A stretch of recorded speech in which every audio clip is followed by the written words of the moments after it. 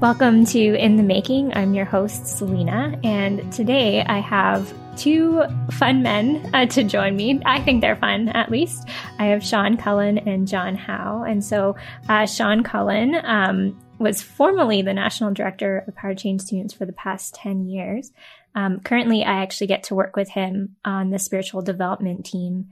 And I'll share a bit more about Sean in a second, but John as well. They work together on things, on national teams with Power to Change. And John Howe used to be on staff for about 12 years, but none of us really know the number. It could be 1,000. We'll never truly know how old John is, but currently he is a pastor and a business consultant, and he pastors at the church Reality Vancouver. And so I invited Sean and John here because they have done some work on the topic of what does it mean to be human. And I don't really know what it means to be human, to be honest with you. So I'm glad to have them who have thought about this issue a bit deeper, and the realities of what it means to be human and how it impacts us, not just as Power to Change, but as individuals, as Christians living in this society. And so we're going to talk about that right now. Any first thoughts the two of you may have before we jump into my questions? Working on this topic was maybe a strong word. Musing is good. But yeah, looking forward to it. It's good to see John again. Selena, it's fun to work with you. It's fun to work with John. So we haven't had a chance to see each other for a little while. So this will be fun. Yeah, a fun triangulation. Yeah, I would agree with what Sean said. As it's such a huge topic, we oftentimes would find ourselves spidering out from the question, what does it mean to be human, to the many subtopics or next questions about, then what does that mean for racism, for our own lives, for all the different topics that kind of spider web from there. So yeah, we've had many conversations about it, and I'm excited to see where this one goes to. I'm kind of excited that I get to be a part of the mix in this conversation because I don't know if I have really been a part of the mix of that conversation with the two of you. So it'll be great. So I guess my first question is what does it mean to be human? Who'd like to go first? Go ahead, Sean. I don't know if I want to go first, but it's a complex issue. Like John said, there's so many spiderwebbing subtopics, but I'll try and say it this way. There's, I think, what it means to be human. First of all, in my life is the answer to that question is still forming. So I share anything here with you, with a certain degree of trepidation and gentleness. Just recognizing that I'm still in formation on this, topic. But yeah, I think there's, what it means to be human has to be answered in relation to other things. And so what it means for me to be a human in relation to the rest of creation means that, it's relational. It is relational, but it's also substantive. It is also got some, it is something. and that's not super clarifying. But I believe it's both. It's both relational. We discover what it means to be human in relationship with one another, in relationship with the rest of creation, with the earth, with creatures, with God. And it's in those relationships that we discover what it means to be human. But it is also, it's not just an experience. It's also a thing. It's, we are image bearers of God. He created us to be his regents in the world, and just to be is to be human. And I can share more maybe later, but those are two quick thoughts as we start. Yeah. I share a lot of the same perspective that Sean does. I mean, this is probably the place where I have it's actually a shorter answer, but a longer way of getting there. I think that there's various answers to the question. There's a biological answer to the question. There's cultural answers to the question. And even within the Christian world, there's different perspectives of what it might mean. What's the purpose of us to be human? People might ask that question. What's the anthropological perspective? Are we body and soul? There's differentiation questions, like what are the capacities that make us uniquely human, like decision making or language? These are all kind of questions that people are asking. And I find those to be a little bit, there's truth to all of them, I would say. But sometimes I think that in our goal to define something very, very clearly, there's a desire to have power over something and control, to have a sense of control. And I think for those of us who are living now, there's that we're asking the question because we've lost the old story of what it means to be human. We're not living in that story. And so we're forced to redefine it for ourselves in a new way. And so I think as a Christian, I can be open to all of those and not threatened by any of them. But I also think that we need to, as a Christian, and of course, maybe not everybody listening to this is, we take our cues from and stitch our answers to the story of the Bible, which is not a reductionistic story, that it's one thing. It's actually a story. And like any good story, the characters are multifaceted, and what it means to be them is a multifaceted thing. So I like what Sean said about it's a forming thing. One of a book I read by a woman named Astra Taylor, she wrote a book about democracy called Democracy May Not Exist, but We'll Miss It When It's Gone. Great title.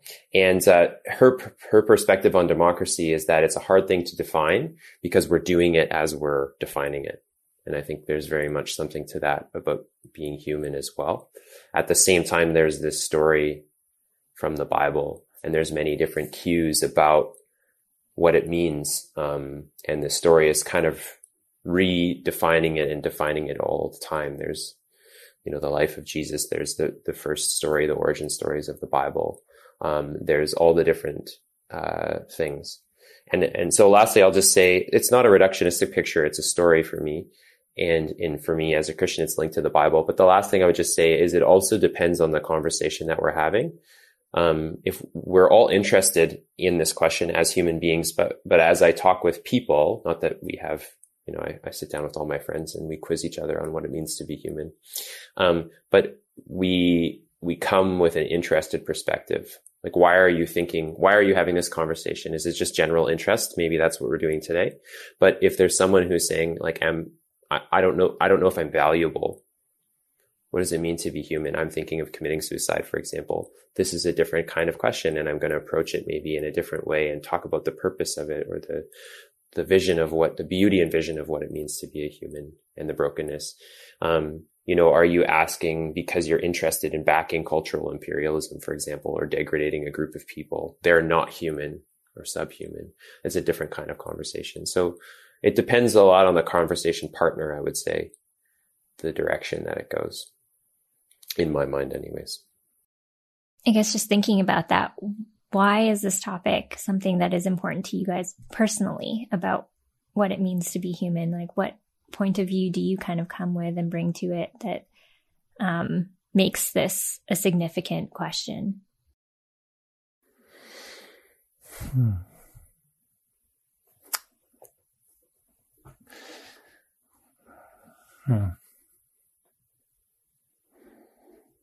want me to go first again? Sure, Sean. I thought you were getting started. I heard the engine revving, so I was just. No, I like to a lot. Well, I can say maybe some historical perspective. So Sean actually brought this up when we were working on the national team together, and with a lot of passion and vigor, that this was something we needed to talk about. And I think the response was twofold. It was yes, that he had touched on something that was very true, and at the same time, a deep sense of like fear and inadequacy of what talking about this might bring as we spiderwebbed into the conversations of racism, gender, relationships. Like it just spiderwebs into all these different kinds of conversations. And so, that are difficult, like I said, because depending on the conversation partner, it's difficult to speak about them as an organization. And so, that's, I think, if we're thinking about power to change specifically, that's where it is. I would say, again, if I was to kind of go back to my last comment, was that as a group of people, we've untethered. There used to be a story of what it means to be human, and we've untethered ourselves from that story in our Western world, anyways. So now we are a little bit obsessed with answering that question, and we need to do that on our own terms. So I think a lot of people are really wrestling with this question. So I think Sean was absolutely right in pointing that out, that it is a very important question, maybe 1 or 2 degrees removed from many of the other big questions that are being asked in our society today. John, you mentioned. Oh, sorry, Sean. John, you mentioned we've become untethered to this story, and you kind of mentioned that's the Bible story. But can you what is that specifically that you're kind of saying that we have untethered ourselves from? Yeah. In this idea of being human. Yeah, and I say this. I'll just mention I'm saying this in a way, especially if there's people listening that don't. Anyway, maybe I'll just mention it and then I'll give the preface at the end. So I'm taking this from a Canadian philosopher named Charles Taylor. So he would say we lived in a world that was a reflection of a spiritual world. So in the past, so our cosmos was a spiritual place, and we as humans found ourselves in that spiritual place. We came underneath something else, God or gods. There was a storyline that we fit in, and we weren't at the center of the storyline. So we found our place in that story.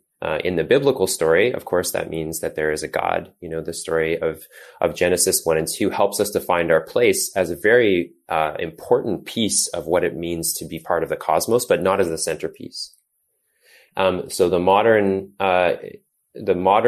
way of thinking, or the Western way of thinking, I would say, is this, that we have taken that out, and we've become a place where we are, he calls it the immanent frame, where we are now removed that sense of a bigger story, and we're forced to define our story on our own terms. We have to each define our own identity and what it means to be people, and everything connected with that. And we find ourselves very much at the center of the story, or forced to make our own center of the story. Some people might choose, for example, the future of the earth as the center of the story, but we have to, it's a contested space.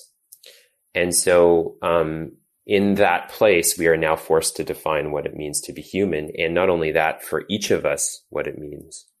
Our identities become extremely important.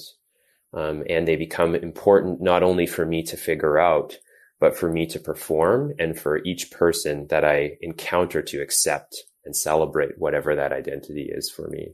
Because that is the center of meaning is now stuck with human. So, you may think that that's a great thing that's happened, that we've desacralized the world, or you may think it's a terrible thing that's happened. I'm not really trying to make a claim about that. I'm just trying to say that that's Charles Taylor's perspective, and I would generally agree with it.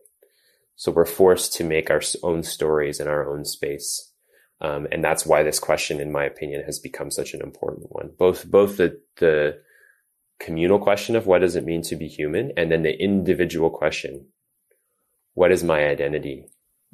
Who am I? And how do I perform that in the world in an authentic way, and in a way that is recognized by other people and celebrated by them? Does that answer? I don't know if that answers your question.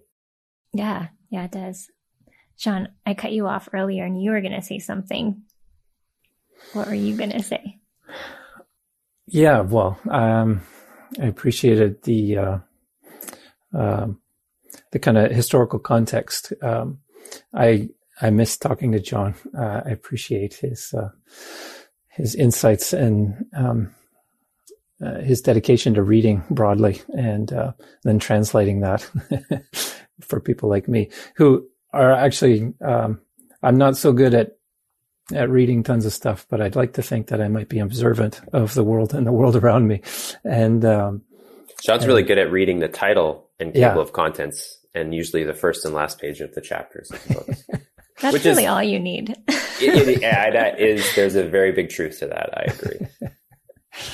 It's, maybe I'm just a genius. No, I think it's probably, I just enjoy observing. And, I found that as I traveled in the world as a Christian, as a missionary, someone who was seeking to help, be Jesus-like in the world, help people experience God in the way that I was experiencing him and his kindness and gentleness, and his healing in my heart. I recognized that that there were some things that were happening. There were some conversations that seemed to come up in music and movies and TV shows over and over and over and over again. That my news feed was constantly showing articles and issues of the day that, as John alluded to, were largely these sub-conversations, but they had a common root. And the root was this issue of identity. Who are we? Who cares about me? Who am I? How do I be a good human in this place? How do I be a responsible citizen? How do I love my neighbor? How do I love myself? And all these questions are kind of tied into this meta question, maybe, of what does it mean then to be human? And so I observed this and realized that was a relatively new question in this generation, as it was increasingly evident and showing up on university campuses and amongst conversations with students. It had been, I think, simmering under the kind of cultural stew for a while, but was becoming super evident. So maybe I'm not that observant, but certainly it was just right there. And I could see a change that in this, the 70s, the church, broadly, as it tried to communicate this story, to the broader culture, was often very obsessed with answering the question, who is Jesus? Specifically, is Jesus divine? Is Jesus God? Who is God? And so most of, Christian work and mission work in the last 50 years was based on this foundational question, is how do we share with the world who God is? And I noticed that was becoming less and less interesting to people. They didn't really care who God is. You could convince them that Jesus is God and they'd be like, okay, sure, whatever. But what they wanted to know is, who am I? Who am I? What's my role? And the beauty of Jesus, of course, is that he is, I believe, God, and he is also human. The beauty of the Christian story, I think, one of the most beautiful things is that in Jesus we have God who is also human, who empathizes and understands our plight as humanity, and so I just saw if as a missions organization whose role in the world is to try and communicate something good about who God is and how he enters into our life, that there was a conversation happening in culture that we had opportunity to enter if we shifted our focus from, and not discarding our answers to the question, who is God, but rather adding to them and starting to think more deeply about what it is to enter into the conversations that were happening around identity and who are we as human beings and what brings us value. Why does God even love us? And how can we experience all that he's intended for us in our humanity, in all of its beauty and brokenness. And so that was kind of the impetus for me starting to ask this question of our team, and begin. And it was a very personal question too for me, because and this was the other thing, is I was just realizing that my answer to that question was anemic, and still, I think probably is. And I wanted to go on a journey to try and flesh it out more, to find out what it actually means. So it was a personal journey as much as it was a journey that I thought was essential for an organization like Power to Change, or even just the church in general. So that's kind of how it became an important question for me, was observing that it was happening all around me, and I had an anemic answer, and I wanted to explore it more. I was wondering if I could ask you, Selena, what you think. I like interviews are interesting, but conversations are better, I find. So, what rhymes and chimes with you as we share, or, what do you think about this question? Yeah. I think this question, more very recently, has felt important to me. And it actually came from a time where a spiritual development team was talking about limitations. And Sean brought up that he believed that our limits are a part of what it means to be human. And then I just began to see that everywhere. It was one of those things I don't know. I feel like the number 23, is that with Jim Carrey or something? Anyways, and it's you see something once and then you see it everywhere, and then everything's connected to the number 23. It just became like that for me, this question of what does it mean to be human? I began to see it everywhere. And I'm taking a course right now on theology and counseling, and there's many readings that we have to do. And many of it is kind of asking that question of what does it mean to be human? Because like Sean, you were saying, it's highly relational, and how we answer that question of what does it mean to be human impacts how we see ourselves. It impacts how we relate to other people. It actually is a foundational question that shapes our worldview and how we behave and live out in this world, and how we see God. And so I think that's why I think it's such an important question, because there's actually so much in our life that we do out of a response to that question, but we're not actually actively asking that question. Am I making sense? Mm-hmm. Mm-hmm. And we're not really always searching for the definition, I guess, but we're actually living it. Sorry, go ahead, John. Yeah, it's very similar to what Astra Taylor is saying. We're performing at the same time that we might be defining. I would say what you're touching on too is a reason that there's clashes between, I think maybe if I was to say for listeners who might be students, if your parents, especially if they're immigrants, they probably have a fixed definition.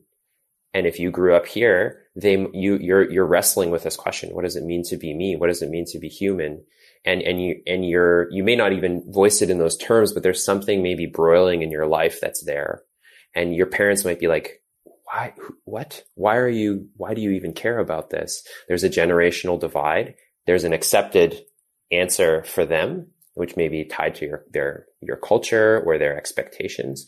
But for people that are growing up now, this is a very live question for them. I think you're very right. And that's why counseling is such an important thing to help people unearth and uncover some of the answers to that questions, or explore. But there's definitely different perspectives and like what you're saying, between it being implicit or explicit is an important thing. We all are run by a story that defines this answer for us. We may just be completely unaware. Yeah. I am curious, what is your story? So how have you defined this in the past, and how is that being shaped? And how is that playing a part in your story now? Yeah, for me, I growing up, and certainly for 20 years of university ministry, if you asked me, what does it mean to be human? I would have given an answer that I didn't maybe know it at the time, but kind of comes from Aristotle, and then was maybe popularized by Descartes, in that I think, therefore I am. The ability to be rational it separated me from the rest of the creatures in the world as a human. And so that would be my answer. And like I said, I as I began to think more on it, it felt kind of anemic to me. And that really came home one day as I was flying on a plane and reading a book by Henry Nouwen called In the Name of Jesus. And that one I was actually reading. It's one of the few books I've read all the way through. It's short, so if you're like me, it's doable, and changed my life. In the Name of Jesus, Reflections on Christian Leadership, and what astounded me was how much he learned about leadership from the community in which he was living, which at the time was a large community outside of Toronto, basically a community for the severely disabled, where he lived and cared for those who were unable to communicate or rationalize in the same way that I could, or the majority of the people that I interacted with on a daily basis could. And so I began to think, well, my answer to this question doesn't include them. And I don't like that. That's a scary place to be. And so I just felt deeply convicted that I needed to learn from people who were unlike me more about what it means to be human. And so I got off the plane and I told my wife that I felt like I needed to do something, which again, for me was a rare, like I had to actually do something. So we made plans and we did some research and ended up volunteering for a year in on Sunday afternoons in a respite home for families with kids with disabilities of various kinds. And so I learned just to sit with kids. And one kid in particular was nonverbal. He couldn't communicate with me. And I tried and I couldn't. And I learned from him that he just wanted me to be with him, just to be beside him. He couldn't speak to me. I couldn't really speak to him. I couldn't understand what was going on in his heart. And often he would just kind of sit or lay beside me. And what his favorite thing to do on Sunday afternoons was to kind of lightly bang the back of his head against the floor. And so in time, I learned that I could spend a good chunk of time with him just placing my hand behind his head. So, maybe to cushion the knocking of his head against the floor. And he would just hold my hand, and we would do that for sometimes an hour. And there was no need to say anything. And I found over the course of the year that I actually began to love him. I was like, in my definition, there's no reason for me to love him the way that I'm feeling love for him.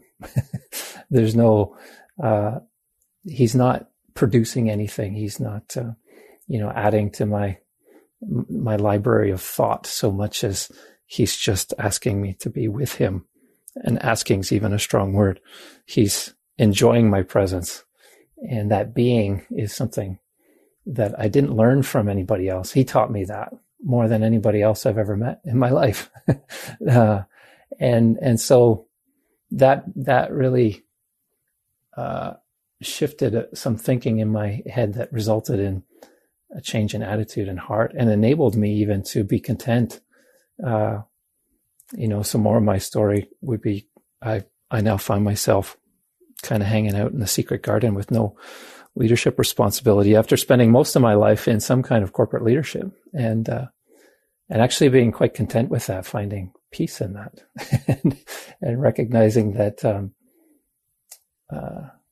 and so I'm just practicing and learning more every day about just being, and how important that is to my soul and to being human. Anyway, that's a bit of my journey.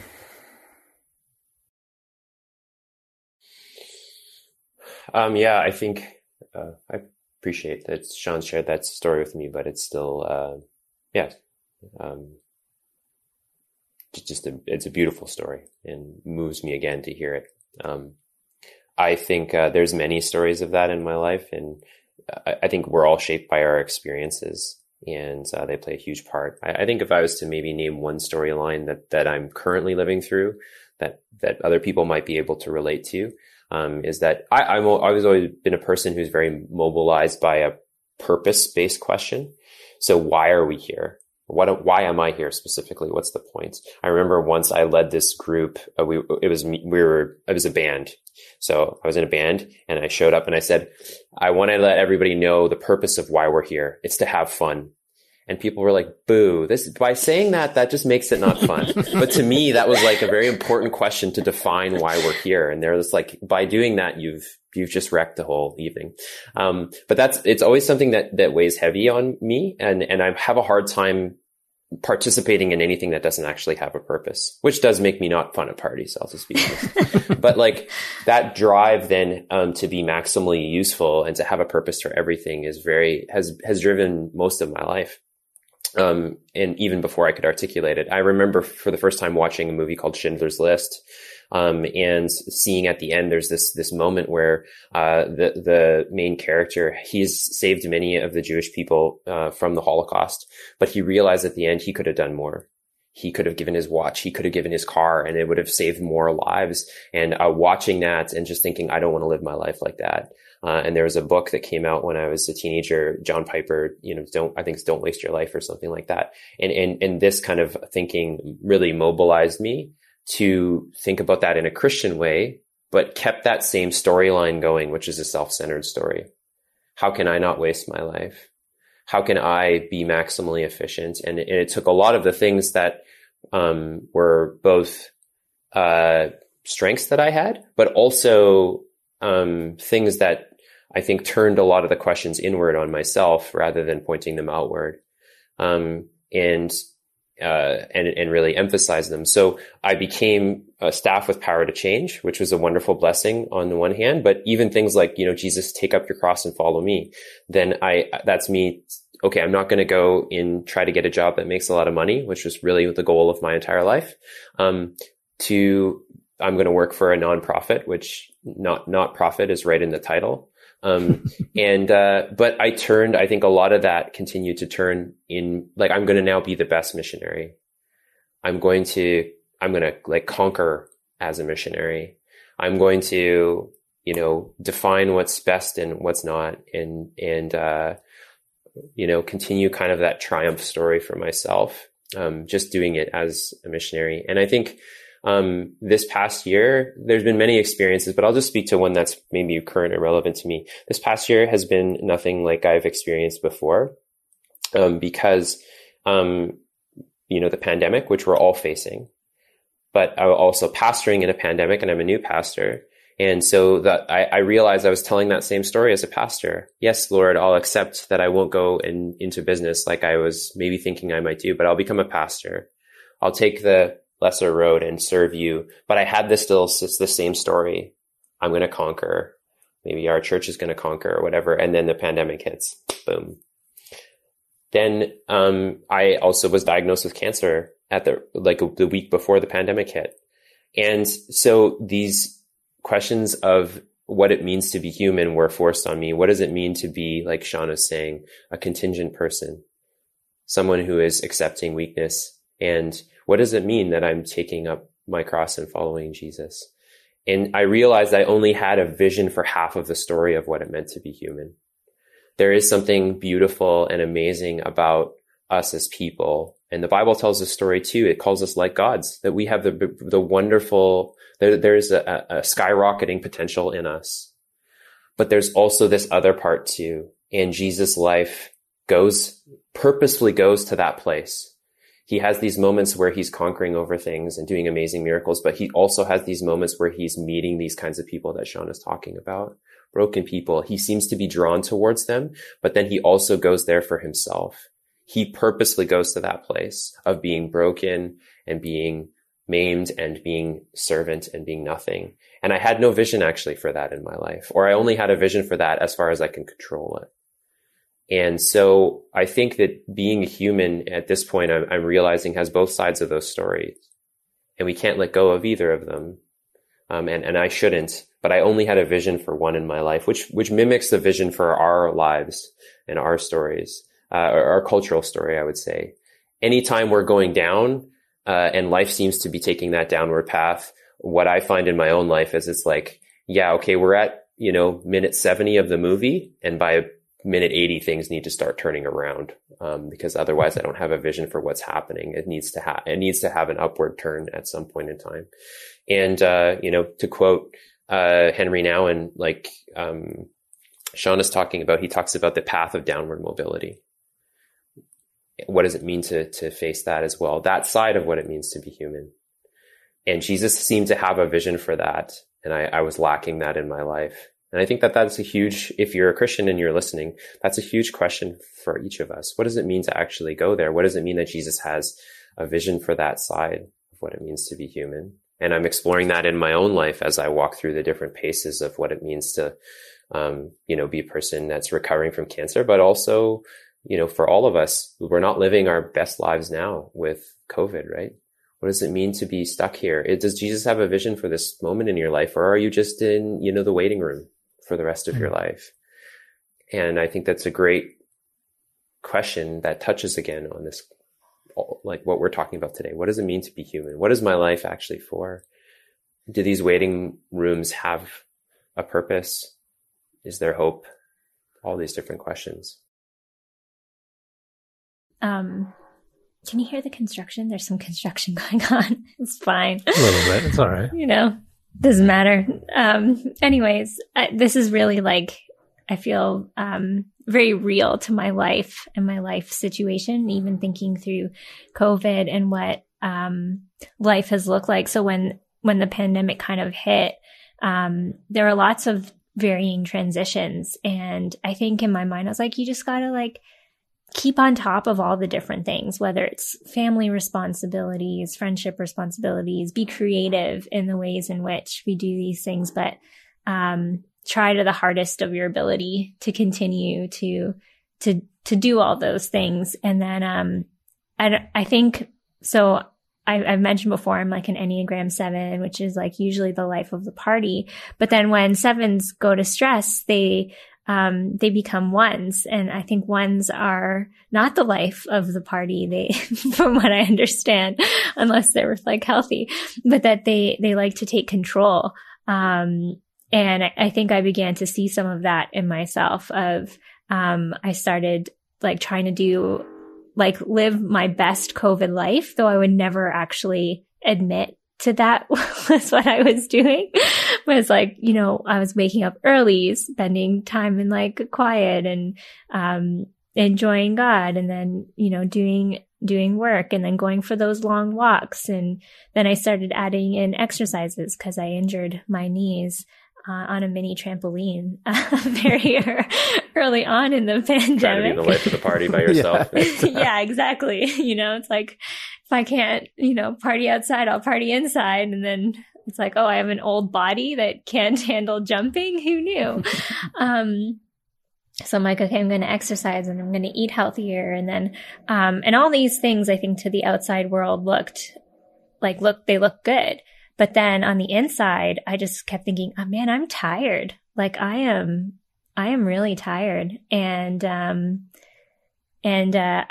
do not have life together. It was the inside voice of just recognizing it doesn't really matter that I can do all these things or that I am doing all these things, because I still feel so weak all the time. And I think there was something there in what you're saying. It's there's an aspect of humanity that is weak and is actually good. It doesn't mean that there aren't things that God has for us that is also good for us to do in our weakness and in the uniqueness in which he has created us to join him in the good work that he's doing. But maybe it isn't the way that we want it to look like. Maybe it isn't that, pastor kicking butt in pastoring, or student kicking butt in schooling, but maybe it looks different. I don't know. Yeah. I think. And I would just say for me, it was actually even more insidious, because if you had asked me in any of those turns in my life, did you want to be the best missionary? Do you want to be the greatest pastor or have your church grow? I would say no, actually. That's not what I want. But there was something rumbling beneath that actually was saying yes. Maybe it's still saying yes in different ways. Like Sean was talking about, not repulsed, but like pulling away from those moments where you see the weakness in yourself or other people, and you're forced into that position, rather than what I see Jesus doing, which is going there purposefully. And that's a huge challenge to me, and I think a huge challenge to all of us who are propelled by that sense of story, even when we don't want to be. I love the thought of those two stories, and holding them at the same time, and the work of discernment and knowing. Here's how, like Erwin McManus has a great YouTube video, if anyone wants to watch it, on what it means to be human. And he talks about the creative potential, that beauty, that beautiful kind of capacity to dream a future into being. He uses the analogy that you don't see too many antelopes dreaming they're going to be predators and then making it happen. They're prey. That's what they are. and in our humanity, we do have that capacity to dream about a future and then wake up in the morning and begin to do the creative work at aiming at it, at least, and trying to bring it into being. And sometimes we're quite successful, and it can be a very beautiful thing. But then there's also, this side of brokenness and limitation. And, as I've thought about the story of the Bible, one of the threads in there is that humanity generally has been given limitation. We're not God. We're God-like. We're created in his image. And that's where that creative kind of beautiful energy can come from. But we are limited, and we were limited from the very beginning. And the story of humanity is basically our angst against limitation and kind of the lack of discernment and knowing when it is that we're to work at bringing in being creative and bringing some kind of a beautiful thing into being. And when it is that we're to be content and move towards even weakness and limitation. And it's that smashing together of those two things that often creates chaos. And it's like when are we to embrace limitation, and when are we to embrace that entrepreneurial creative spirit of overcoming?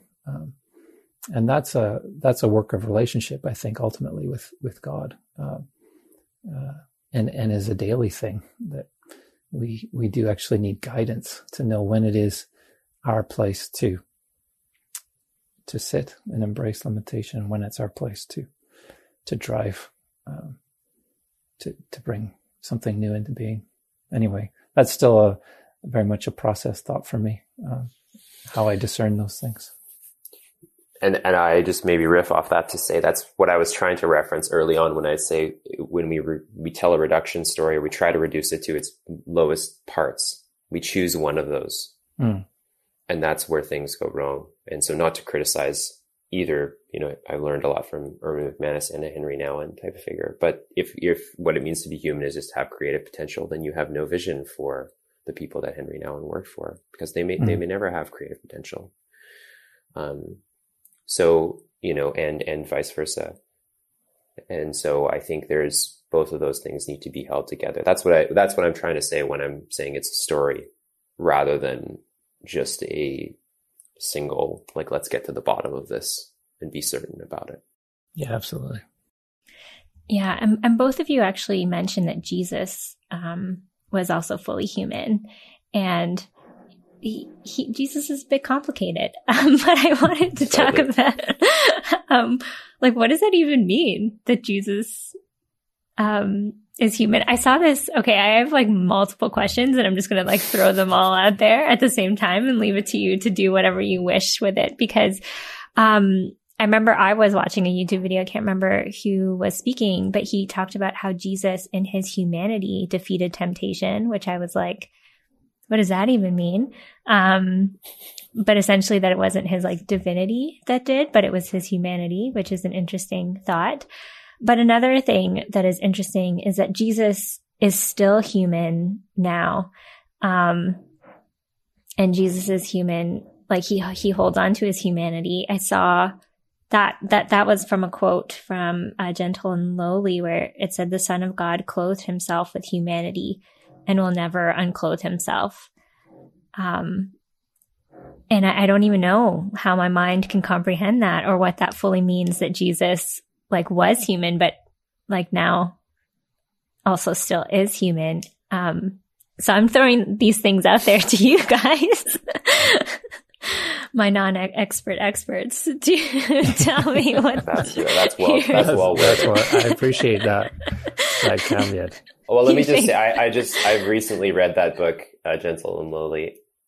Let me just, I'll just say as well, at my church, we're preaching through the Gospel of Mark. So I'm influenced by that thinking when we're thinking off the top of our heads here. Jesus is a complicated person. He's got 4 more biographies written about him than I do, about myself. And it just means that there's something in him that's so intriguing and amazing that it takes more than one story to capture. Again, when we try to tell reduction stories about Jesus, they don't really fit, at least even what we have in our Bible. There's something greater in him that's going on. I probably personally moved back from the question, like, was that in the desert, was he, as he's being tempted, was he that his most human point or his most God point? I'm like, I probably move away from that kind of thinking again, as you might be able to tell from the way I'm talking about this. He is God, and there's a beautiful mystery there, and it's there the whole time, and it's still there now. I would say this, as a person who's now had 2 surgeries from cancer, I have scars on my body, scars that are healing. Some of them have healed, and the tissue is there. And it's a reminder almost daily that my body is not the way that it was before, and that there's something different about me, and I'll never get some of those things back. There is a change in who I am, and as grateful, the medical team has been phenomenal. I can't say enough about them, and how wonderful they've been in the care I've received. But there are scars in my body, and Jesus bears the scars of what it means to be human. And I know now in a new and bigger way than I did a year ago of what that means, that the God of the universe is a person who right now, in a mysterious way, I don't know exactly what that means, but he bears scars of what it means to be human, of what it means to, for maybe people listening, of what it means to experience racism, of what it means to be broken, of what it means to be hurt and degraded. He knows it, and he carries that in his body. And we carry that in our bodies too. He understands and he knows. And there's something, I couldn't have said it in the same way, or at least I couldn't have understood it in the same way a year ago. I just couldn't have, because I didn't have those scars. And I'm not saying that therefore it's great that I had cancer and we should all celebrate anytime anything bad happens to us. I'm just saying that Jesus went to that place willingly. And in fact, in the Gospel of Mark, like I said, I'm preaching through that right now. It says that he had to go. He says it's necessary. There's this divine pushing towards that place of brokenness and misery, and that he still carries those scars now is a testament to him being there with us and being human. So I think maybe one of the things I would want people to hear in that is there's a divine mystery, but one of the outcomes is that whatever you're going through, whatever scars you carry, he carries too. He can stand with you in that place, and he knows. And I know it can be such a lonely and an isolating experience to have scars where you feel like other people see them and they don't quite understand. But Jesus carries scars, and he knows. And we can come to him and actually maybe meet him in his place. And in the Gospel of Mark, one of the things that I've been continually surprised at is the vast majority of characters who meet him are people with scars. That's the people who see him for who he is those who see themselves in that. They're forced into that downwardly mobile place, like Henry Nouwen and Sean were talking about. They have a special perspective to see Jesus, and they have a special perspective to relate to a person with scars, a king who leads by serving. Yeah, I love that. So good. And I think only to add to that, I've been recently I was profoundly moved just looking at the resurrection stories, and we're coming up to Easter. And, Jesus does some weird things upon his resurrection where, he joins in with his disciples. And the first thing he invites them to do is put their hands in his wounds. Like these aren't even healed. These are open wounds that they can stick fingers into, and kind of marvel at the grotesqueness of his brokenness.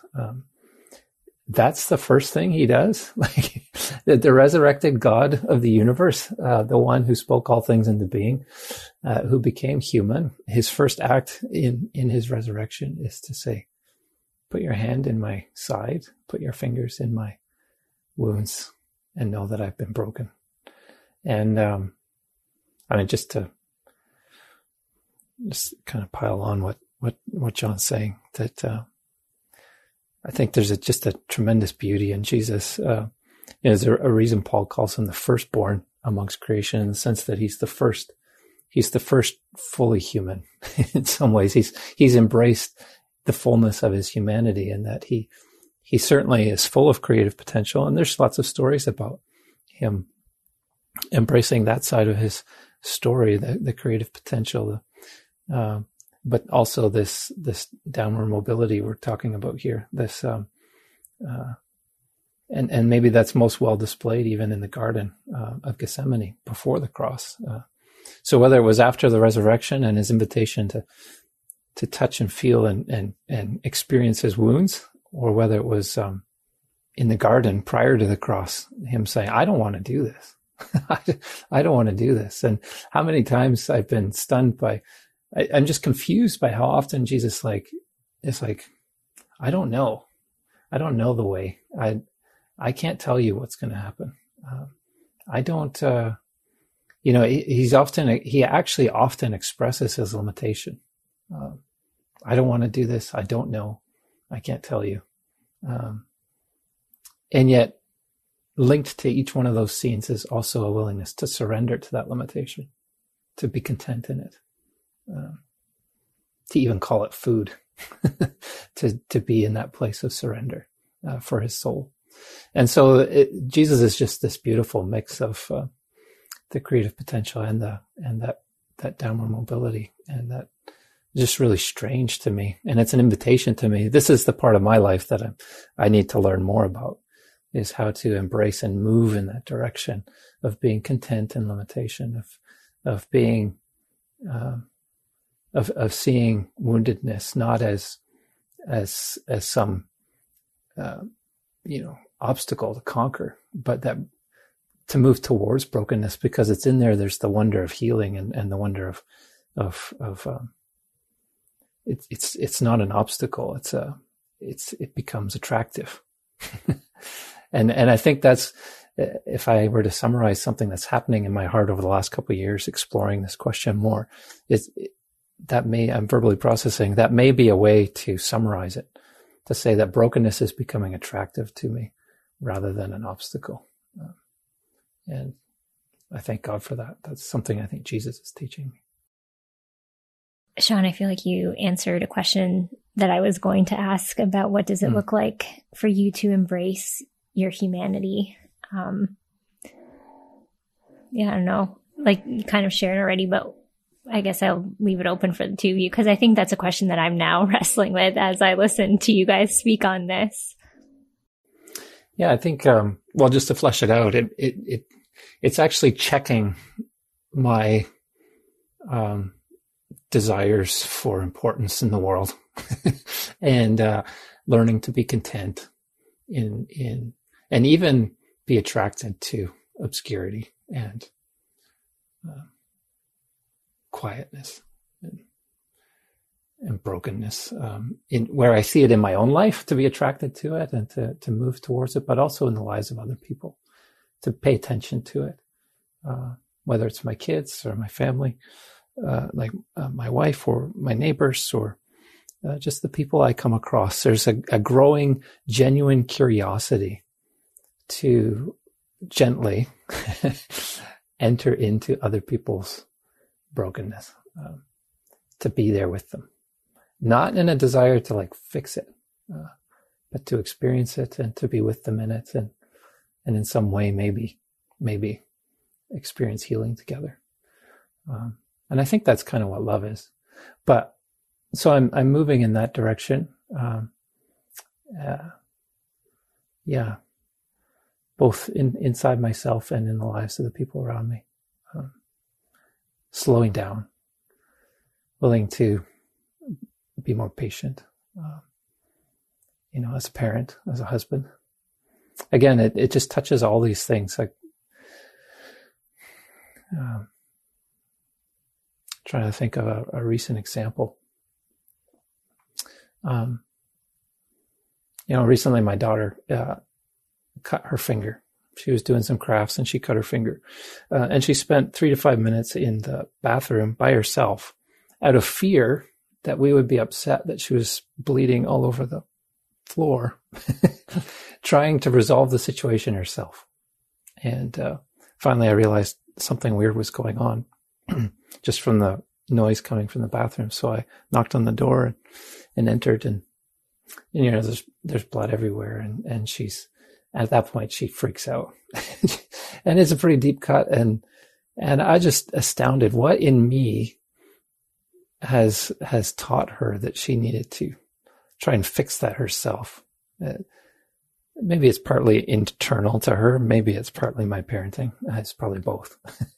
So, I just felt deeply convicted of that and concerned. And my response, of course, in that moment was twofold. One, did you get it on the carpet? And two, are you going to be okay? But so I had to check the did you get it on the carpet impulse, because in that moment I realized like, this is not where I need to go.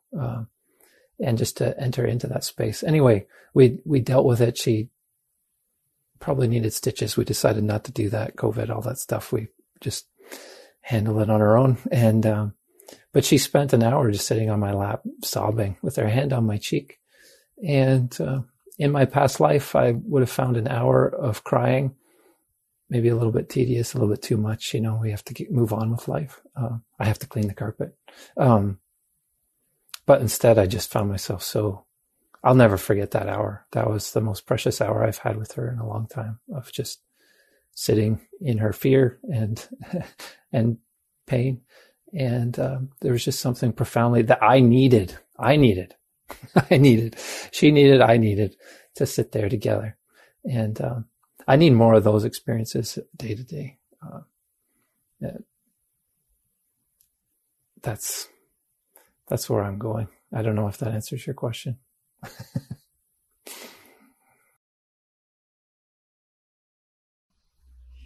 John, did you have an answer to that question of how do we embrace our humanity? I'm glad you repeated the question. I was just listening to Sean's story.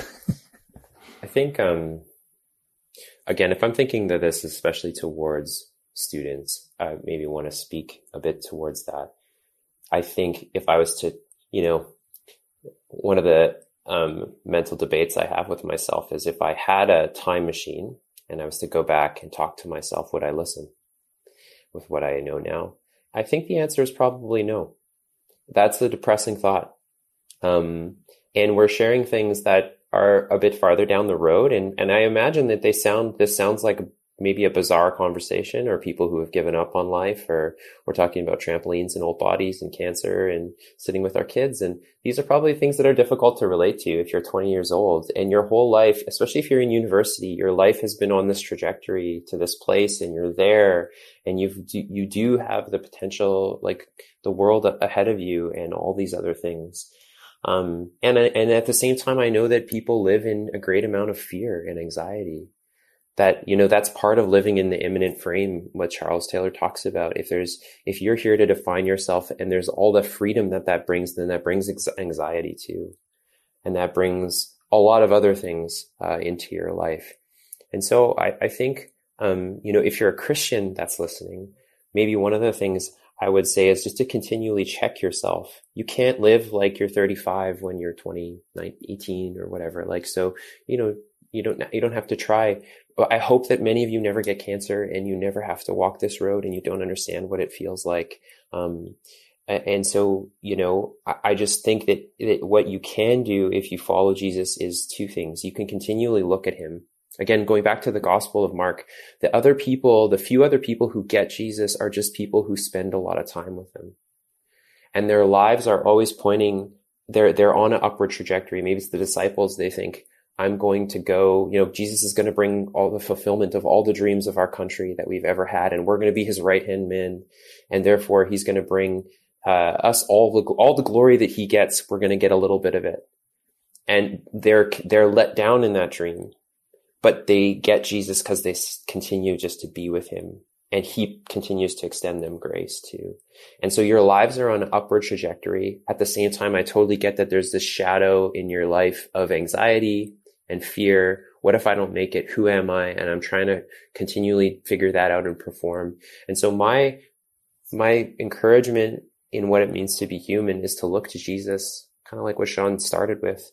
We look to Jesus all the time and let him help to define that for you.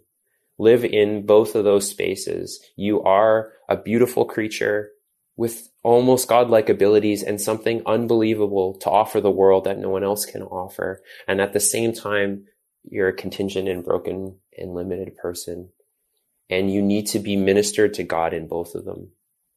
So look to Jesus and practice any way that you can, not avoiding the path of downward mobility, or the Bible calls it in Philippians 2, kenosis. There's this, the emptying of yourself is another way of thinking it. Where are the places you can go to empty yourself? And then just pay attention, almost like a prayer of examine. Why do I avoid it? Why maybe does that repulse me?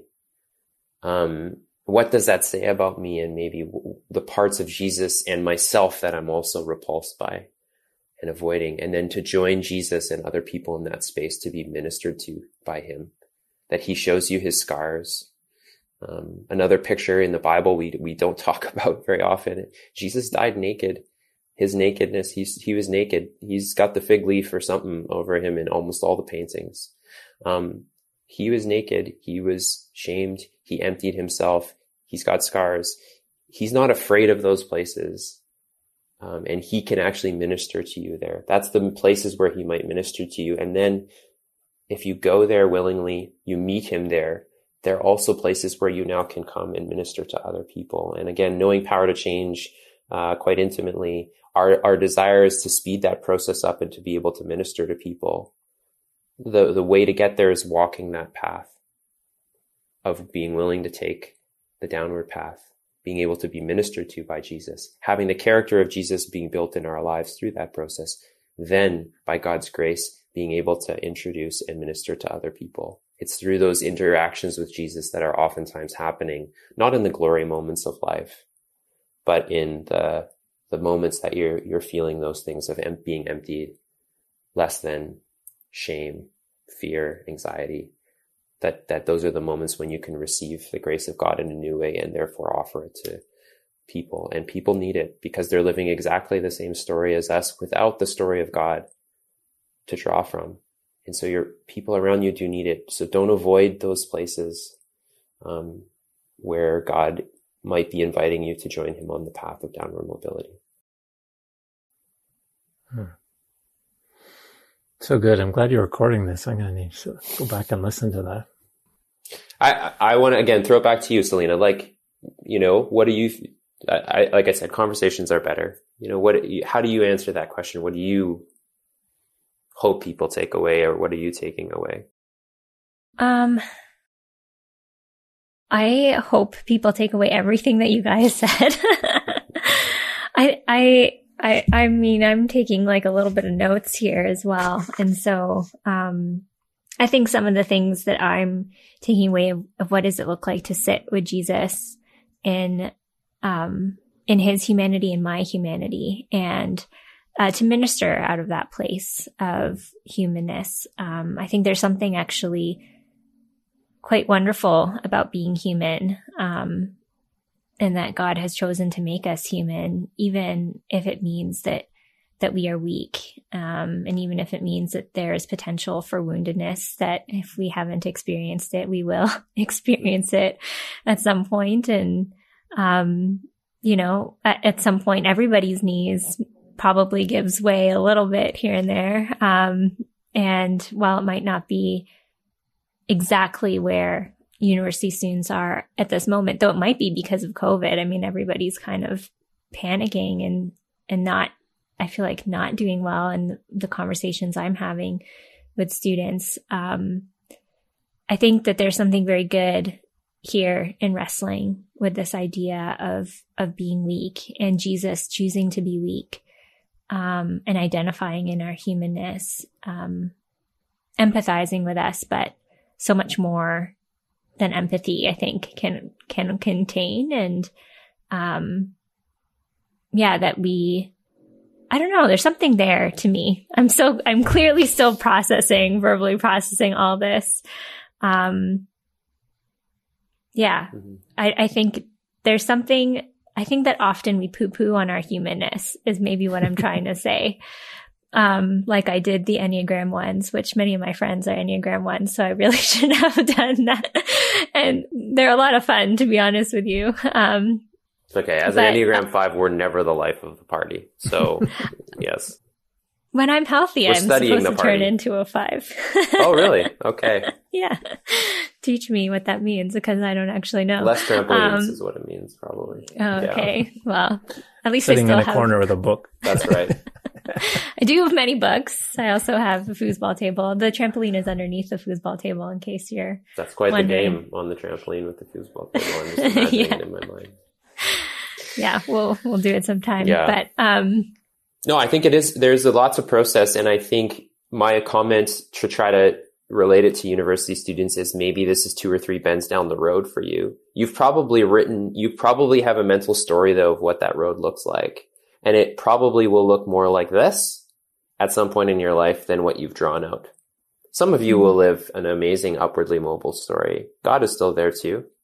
But for most of us, the story of, like you said, what people are going through now, I think definitely through COVID is true. It's putting us a bit more on a level playing field. And everybody's feeling this. Everybody deals with this. This is what it means to be human in some ways, is to deal with the limitations. And some people then oddly celebrate it because they feel it. And then because, like I said, we are forced to define ourselves. Then if what I feel is these negative things, then I have to still throw that out there and everyone needs to accept it. And it almost is like an odd celebration of, we're messed up or we're effed up or whatever people are saying. And there's like this celebration of that. Don't try to be perfect, all these different slogans that people post. I think that there's another option. We feel the same things as Christians, but there's another option, which is actually to meet God in that space. And we don't have to reject that in like specifically evangelical culture. Like I said, we either want to push, we only tell the upwardly mobile story, the conquering story, where we're at the center, or we want to quickly get out of that downward spiral. I remember even the way we used to teach people how to share their testimonies. It's like, I was hooked on crack, met Jesus, all better. You should too. And it's like, yeah, that's sometimes true. But the Bible tells a different story, which is that I met Jesus and I have a hope that, I have a hope for full change and to become and learn to embrace what it means to be fully human and be part of a human community. We didn't even talk about that, right? It's not just me We're defining it on individual terms. I have that great hope of what it means to be with Jesus at the center, in perfect relationship with him, myself, with the environment, and with each other. But right now I live with a Savior who's got scars, and he is risen and he is here, but he's got scars, and so do I, and so do we. And we're those kinds of people. And that's the trueness of the story now. And I live with that great hope, but that is not fully evident in my life today. And so I think there's great hope to live in that story, and reject just telling, like I said, a tale of conquering and of power and all those different things. To me, it's like it's both. Yeah, it is. Yeah, like I said, for me, I reject the reduction story of just choosing one. It's easier. I get why I do it, and I get why other people do it. But I don't think it's faithful to the narrative of the biblical story, or the narrative of my life when I take the filters off. Yeah, it looks better in sepia tone. Everything does, Well, any final thoughts before we say goodbye? I don't. I think, like I said, maybe I'll say three things. First of all, this was fun. Thank you. And thanks for inviting me, Selena. And great to chat with both of you again. You're people I respect and people I miss too, like not getting to interact with you guys more often. So it's been a pleasure and an honor. I think I'm just trying to think of people who might be listening to this. We've already said some encapsulating thoughts. You have a working definition of what it means to be human. Maybe one other way I've thought about this that's been helpful to people as I've tried to share it is that maybe if you have those moments where you feel like you have a manual for your life, but it's like a manual, you feel like you're trying to program a phone, but the manual that you have is for a dishwasher or something like that. Those are the moments where I encourage you to enter into the dialogue and maybe just reconsider the Christian story. Go back to it. That it's not for those of you who grew up in Christian place, it might be the invitation of God to actually look closer. That you've got an incomplete story or one of those reduction narratives like we've been talking about. And so go closer. And if you are someone who's listening and you don't believe in that story, maybe it's an opportunity that actually this kind of Jesus that we're talking about, who has scars but is still alive and is at work, is actually trying to reach into your life. And I beg you to enter into that conversation. And then that's the final thing I was going to say, is that this is a conversation kind of topic, and it's hard to do. It's great. I think I've appreciated hearing what you had to say, and we've had a great conversation. For other people that are listening, find a conversation partner. Because it's not something that and like a person that you can have a conversation with. Because you are asking certain questions and you need to have those in dialogue with other people. Mm-hmm. I agree. I'm so grateful that John was one of my conversation partners as I began asking this question. And this was a real joy. I echo that too. I always like working with you, Selena, and we get to work together weekly now, which is fun. I do miss hanging out with John. So thank you for making this happen. Mm-hmm. I feel like we should just do this again. Maybe I will. I'll just keep picking topics that I think the two of you will be good to speak on. Yeah. Well, thanks for joining. I've really enjoyed this, and I think I need to actually listen to this episode again and think more on this topic of what it means to be human. Thanks. At the end of every episode, we like to give you, the listener, just some time to take pause and to reflect on what you've just heard. So let's do that now. What are the stories you've received about what it means to be human?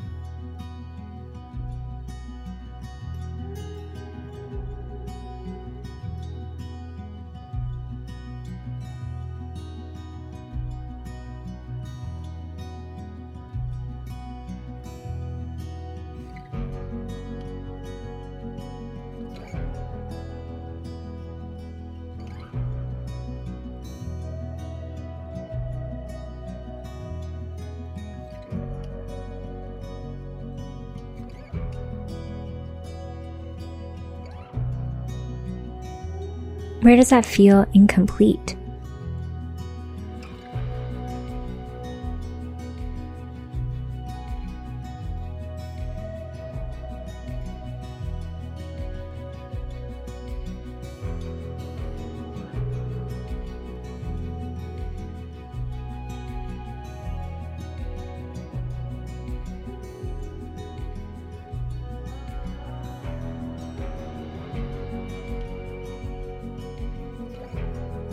Where do you look to Jesus for congruity or conflict with that story?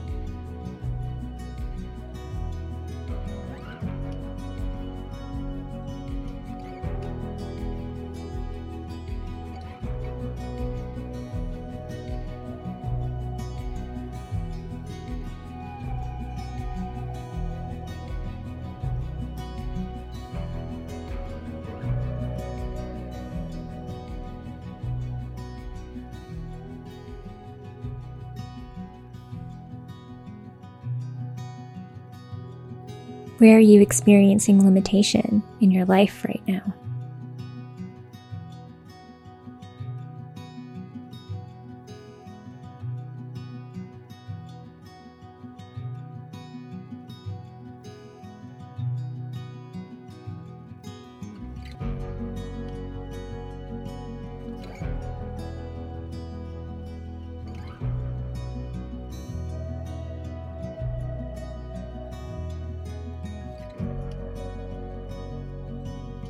Is there an opportunity to embrace your creative potential, or is the Lord inviting you to surrender?